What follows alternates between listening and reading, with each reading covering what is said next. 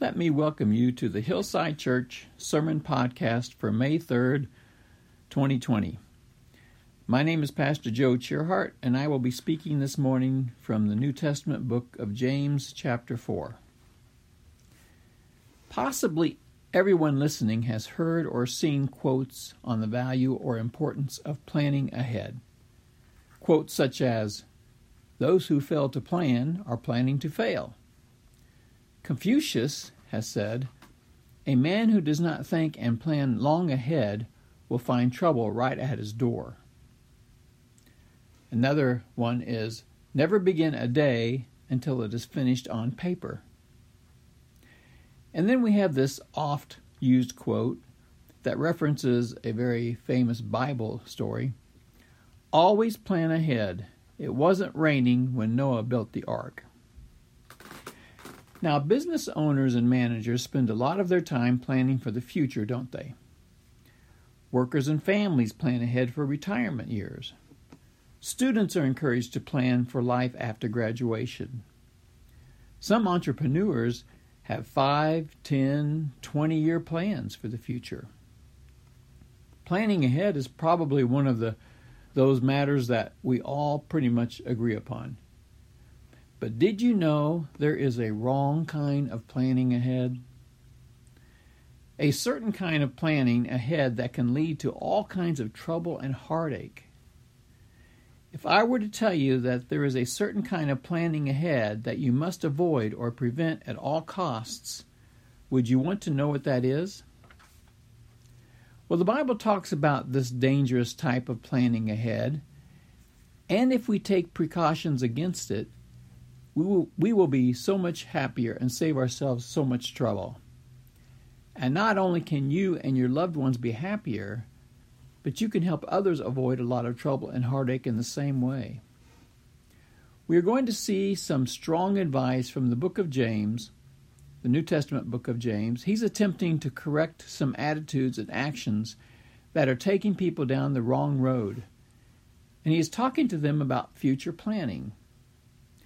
I would like you to listen as I read from James chapter 4 and verses 13 and 14. If you have a Bible, it would be real helpful for you to even follow along. James chapter 4 and verses 13 and 14.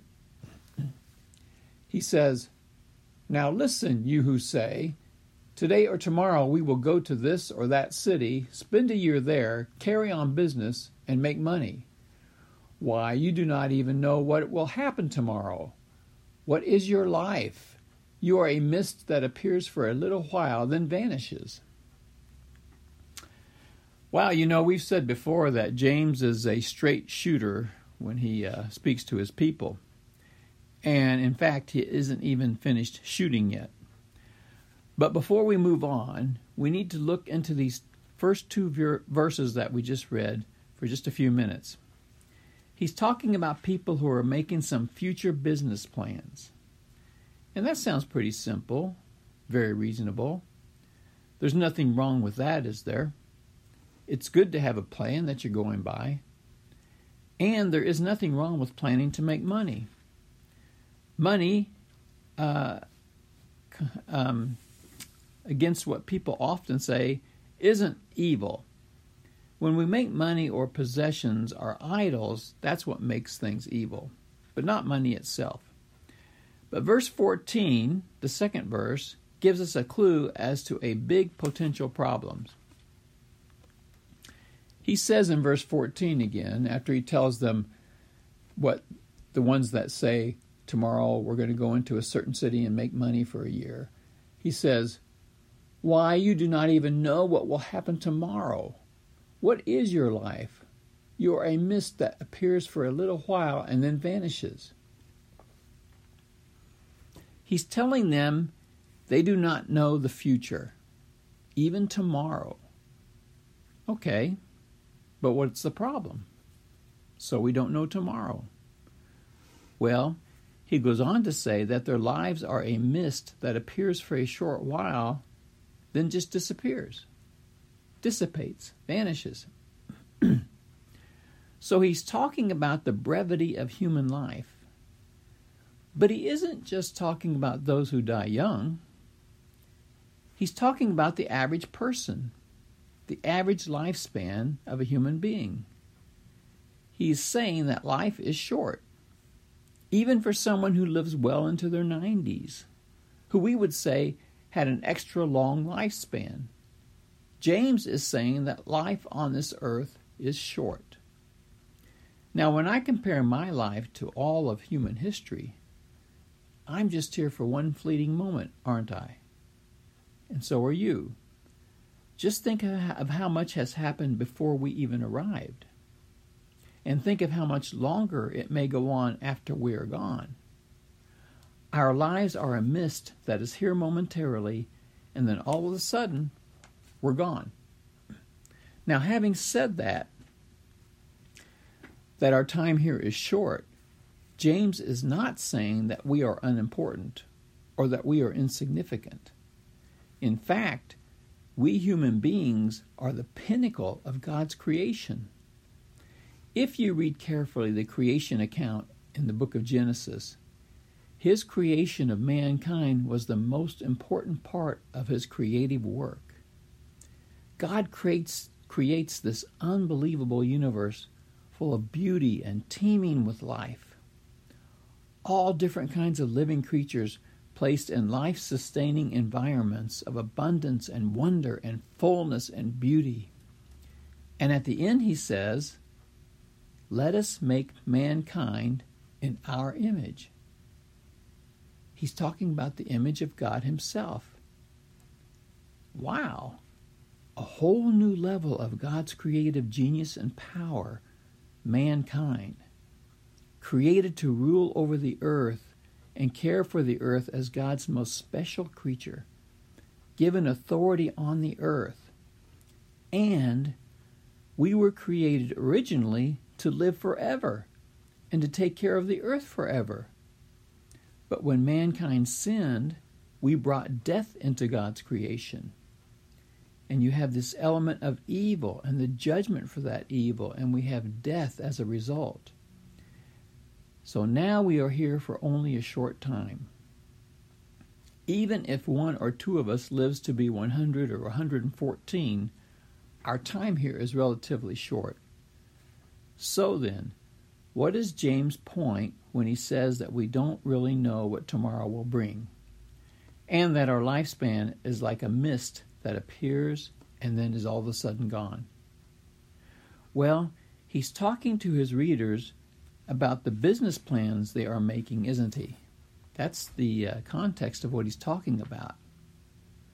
He's talking about how they are saying that today or tomorrow we're going to go to a certain city, we're going to carry on business for a year and make money, which on its face sounds very normal, doesn't it?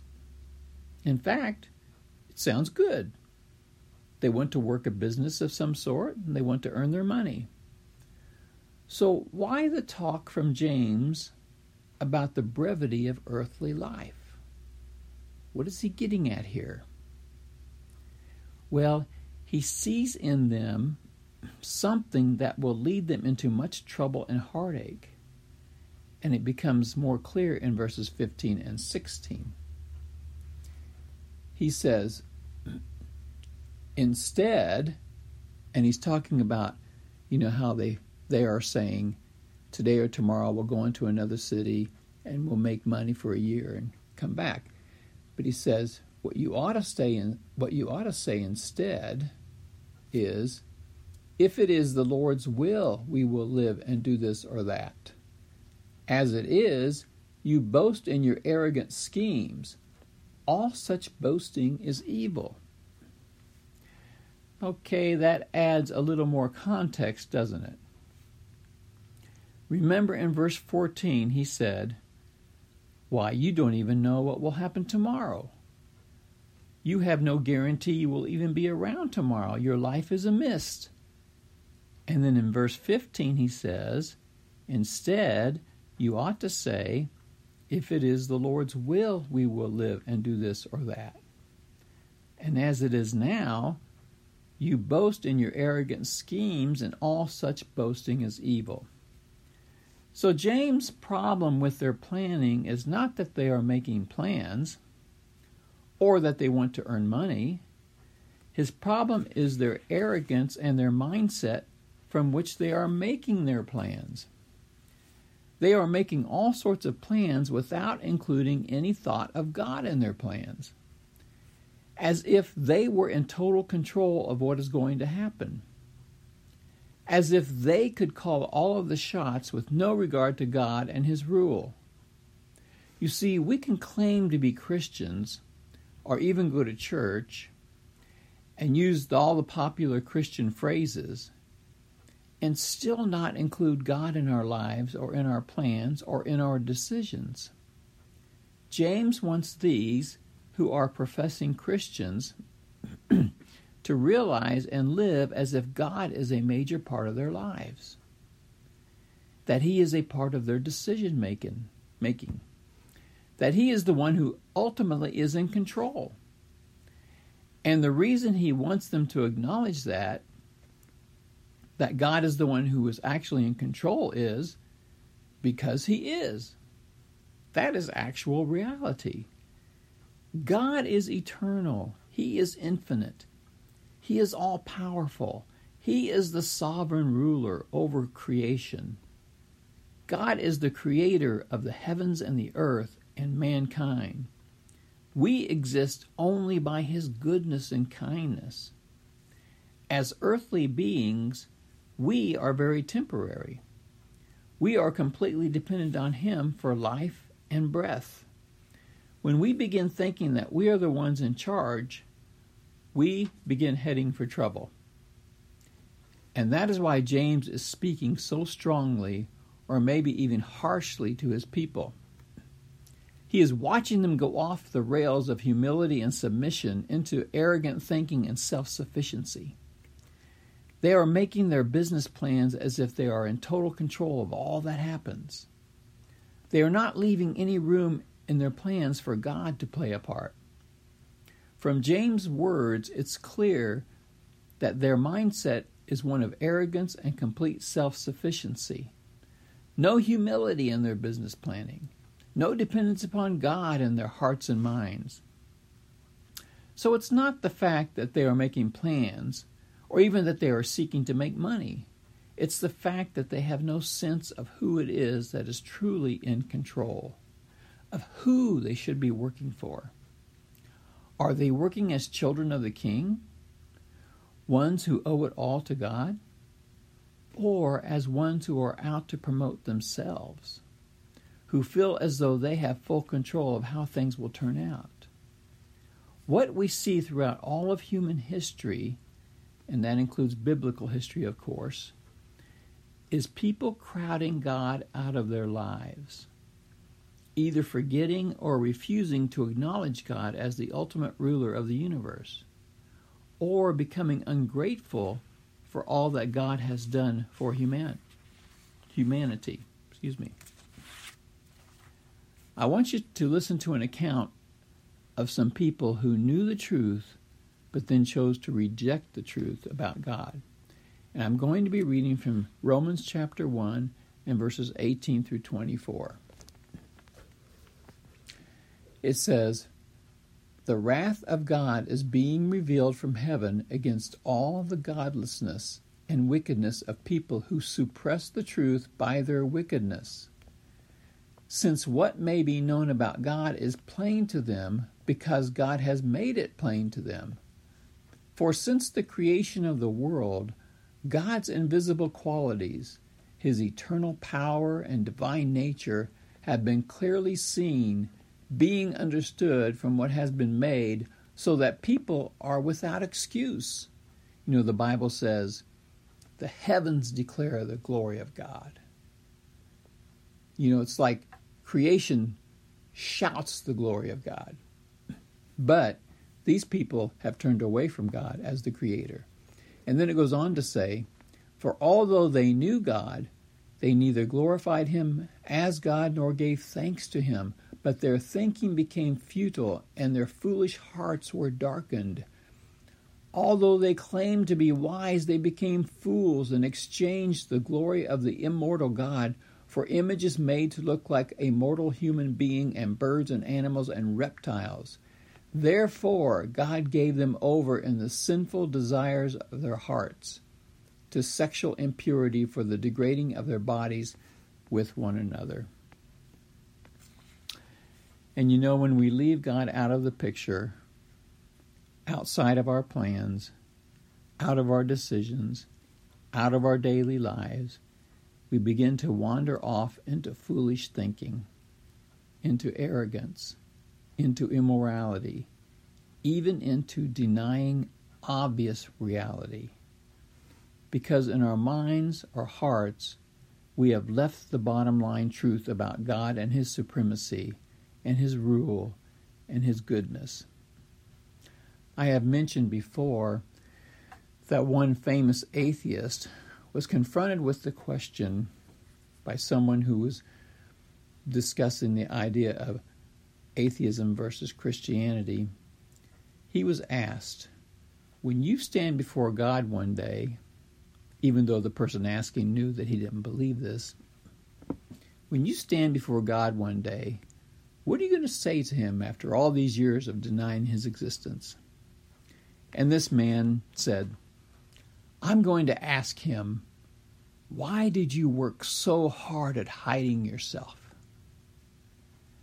And to me, that is just the ultimate of non-reality and of foolishness, because the heavens declare the glory of God. And so when we leave God out of our plans, we are, in a sense, denying His reality. And James is telling his people, don't make plans as if you are the one in ultimate control. Make your plans, but always leave room for God, and make your plans with an attitude of submission to Him as the King and Creator. Don't arrogantly say, this year I will do this, the next year I will achieve this, and in 5 years I will have this accomplished. As if we are in control of all the factors. Make plans always realizing that God is in control of all of the factors. James says, if God wills. We don't know for certainty what our health will be like in 5 years. We don't know what the economy will be in 3 years. None of us know that we would be facing none of us knew that we would be facing a viral pandemic in 2019 and 20. That world events would have to be canceled or postponed. That schools would close down for the spring semester, and high school seniors would have to forfeit so much of what they were looking forward to. That churches would stop having Sunday services for months. That 30 million people would file for unemployment in the United States. And in fact, many Christian leaders are seeing this coronavirus pandemic as a wake-up call from God to put us on the alert that we are not in control, to warn us to turn to Him and acknowledge Him as the one who ultimately controls all events, to help us restore some humility into our thinking. All of this is what James is trying to help his people to see, not to be drawn away into a false sense of self-sufficiency, not to fall into the trap of thinking we are the ones who determine all matters. And to be honest, it is we who enjoy prosperity who need to really be on guard, isn't it? We are used to having so many comforts and resources and riches and enjoyments and leisure and entertainment. We of all people need to make certain we keep God in His proper place. Because when we fall, or when we fail to acknowledge God for who He really is, we begin moving away from reality. We begin thinking unrealistically about ourselves. We begin to wander into dangerous territory. So James ends his teaching on planning for the future with verse 17. Listen as I read verse 17. If anyone then knows the good they ought to do and doesn't do it, it is sin for them. A simple reminder, but again very straightforward, just like James always speaks, that if we know what God wants us to do, yet we choose not to do it, that's sin.